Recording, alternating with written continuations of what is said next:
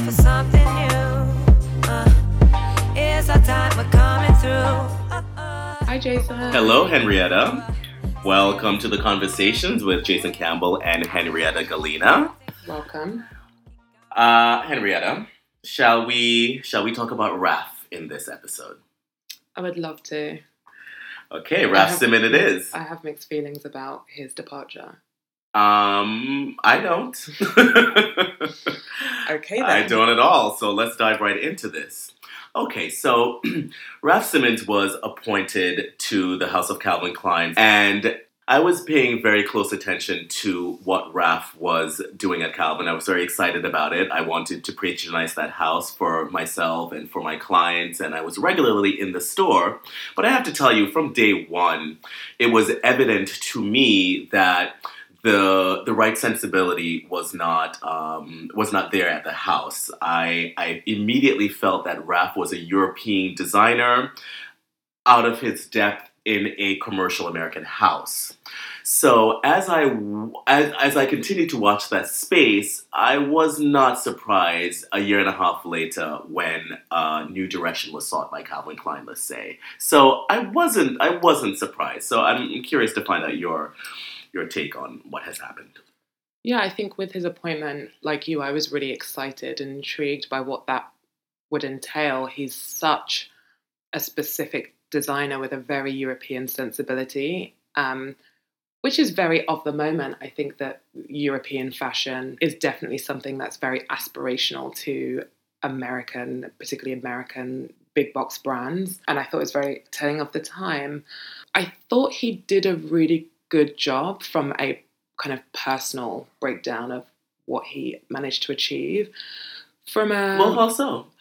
Just in terms of I really like his aesthetic.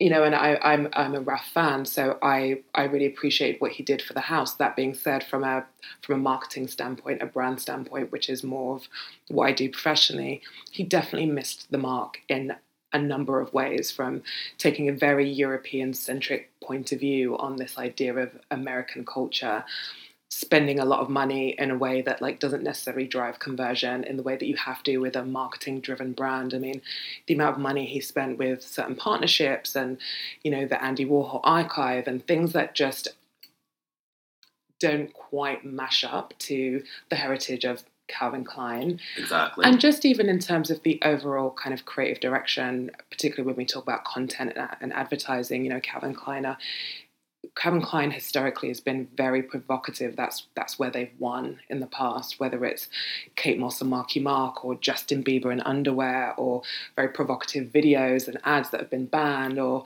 just that kind of tongue-in-cheek. And I thought that's what he would extract a bit more, that kind of provocative, a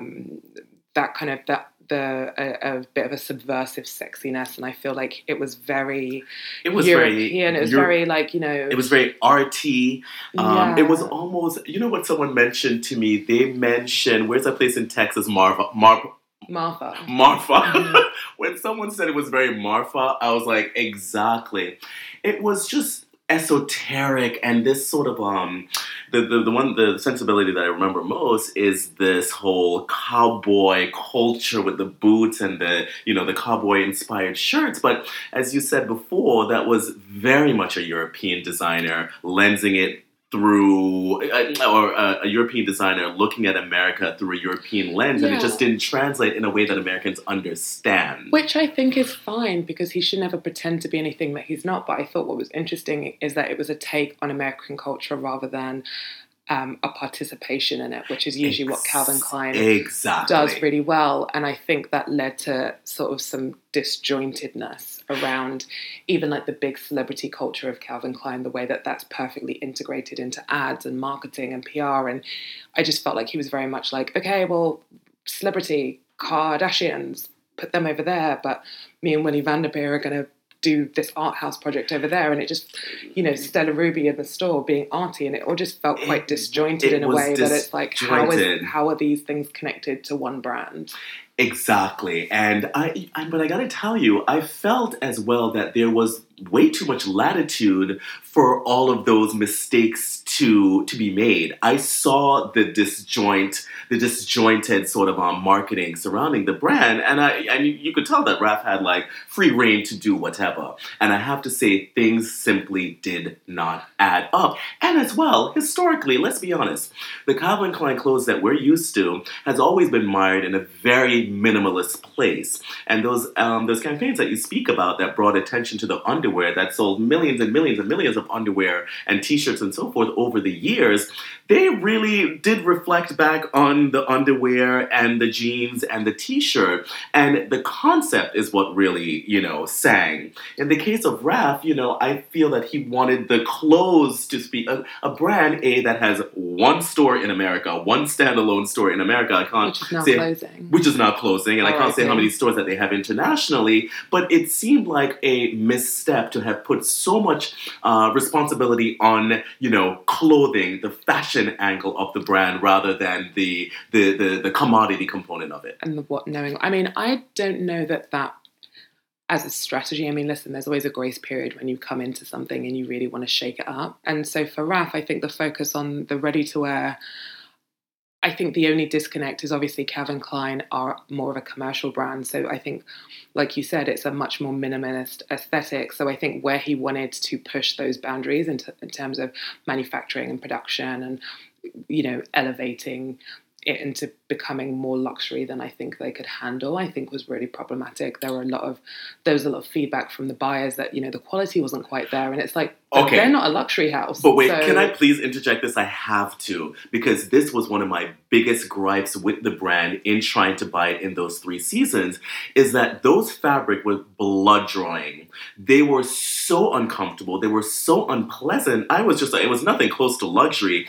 And it wasn't even interesting as just, a fabrication that you want to put in your body. It was just unpleasant. And so I didn't really understand those choices that he made in terms of fabrication. Forget about sensibility, but fabrication was a real turnoff. But I think it's connected to the larger issue of Calvin Klein being a very American, marketing-driven, quite minimalist, approachable brand. And I think that especially coming off the back of Dior, that was really, able to push the boundaries with ateliers and the best manufacturing and the best materials, and obviously having, the best of the best in terms of their positioning in luxury. That's not something that you can necessarily just bring into Calvin Klein in a way that you're expected to win within a couple of years. That's something that takes a lot more development, a lot more runway.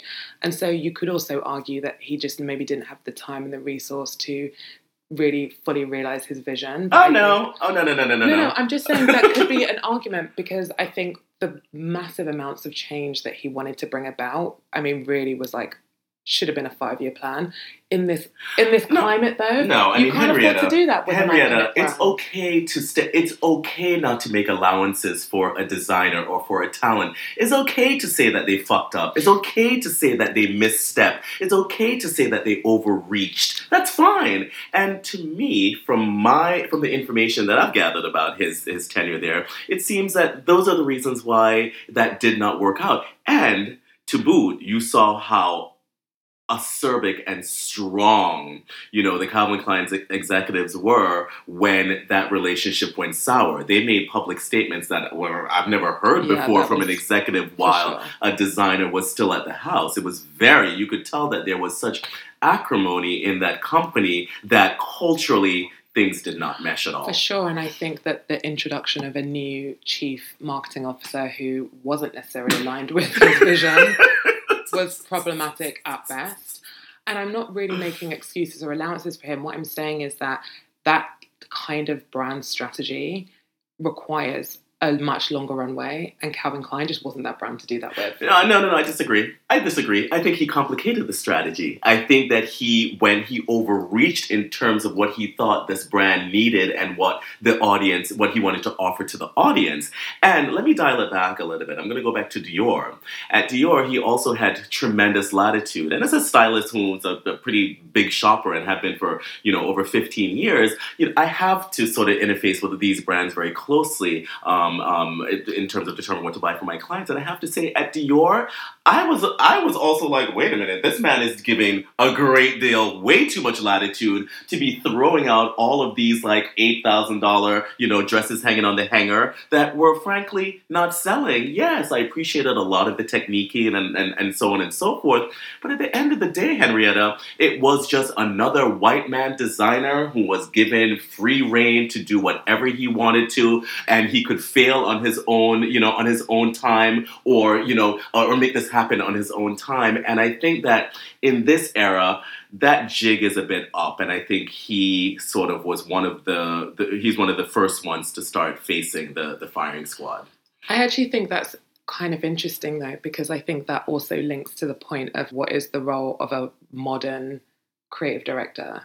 Very good question. He's not very modern in that sense of the ideas around social media and like what content looks like and how that's integrated into the larger narrative of the brand. And like even his own presence, he was very aloof, light on interviews and doesn't have his own presence, which is, if you look at and for the record, just to pause you for a second, I think that's a great podcast in the future. What is the role of a creative director in this age? We definitely touched on that in our inaugural podcast episode, where it's not just about being a designer anymore. Sure. You have to be digitally savvy, you have to be out there, you have to be linked to a Kardashian or a celebrity, you have to be able to, be everywhere, be on Instagram stories, be in a way that I think he's of a age where he's about the work, and he has a rigor and an intellect around fashion that it's questionable if that's even relevant. To me, a lot of it is, but I think to the general masses, particularly those who are engaged in Calvin Klein, maybe not so much. Mm-hmm, mm-hmm. And I agree with you, but as I said, I have to dial it back to as well Dior. That was a very difficult sell as well, and it actually surprises me, considering his tenure there, that he was poached for Calvin Klein, or that Calvin Klein was the post afterwards. I found that to be actually quite curious, but that like Hedi Slimane, like Nicolas Ghesquiere. And for the record, I'm a huge Raf fan. I've been going to Raf shows since like the early 90s, and also a customer of his line. And I love that he's been casting skinny black boys since the beginning of time. So I've always appreciated his inclusivity and diversity.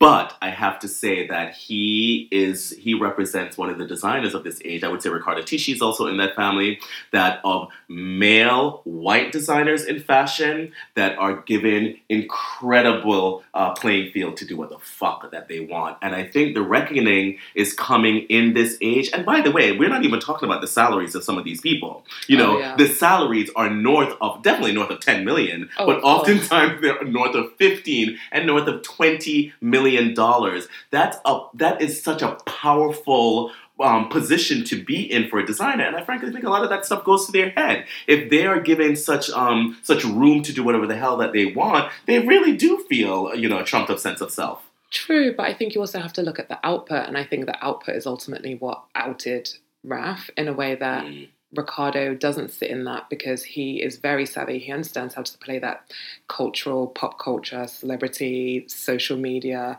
whatever's culturally hot. I mean, look at what he's doing at Burberry with these drops and the seeding and every influencer and the programming. Like, I think he is of a more modern mindset in a way that Raf just was not interested in playing those games.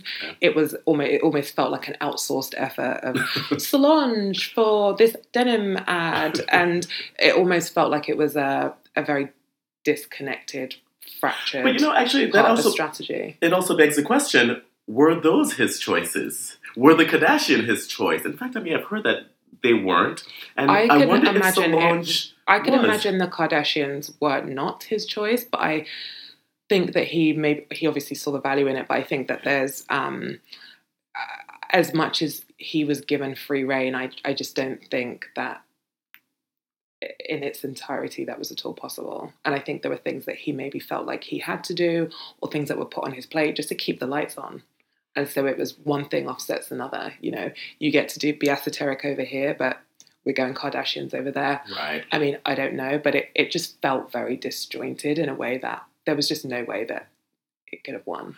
Well, I have to say, it does become a case study for this era in in sort of discussing the navigation of these, these big fashion houses, I would say yes, discussing a European fashion house probably would capture more of the nuances of this business. Calvin Klein may not be the best example, but still, it's a multi-billion-dollar business that needs to be directed. So how do you do that now in this age without this, powerful designer, brand name designer at the helm? I mean, they've gone down one route. I think they'll just get an influencer. Okay. I mean, it's not really out of this realm, but I think is Chira Ferragani going to be the new designer at Calvin Klein? Still can't say her name, but probably, because I think that this really is a question of sales and relevancy, particularly 100%. for one of the largest American brands. 100%. Well, definitely stunning news in these last couple months. And was it stunning though? I really wasn't surprised. Well, what was stunning was the exchange between management and talent in the press. I thought that was unprecedented. Raf Simons was thrown so far underneath that bus. It was saying that you came up into our house, you overspend, you disrespected us, and you designed poorly, and we want you the hell out of here. Pretty much is what I got from that. And he's gone. Let's see what the next chapter brings. Yeah, I'm really interested to see what he does next and what they do next. And we'll talk about it. And we'll talk about it. Bye. Bye.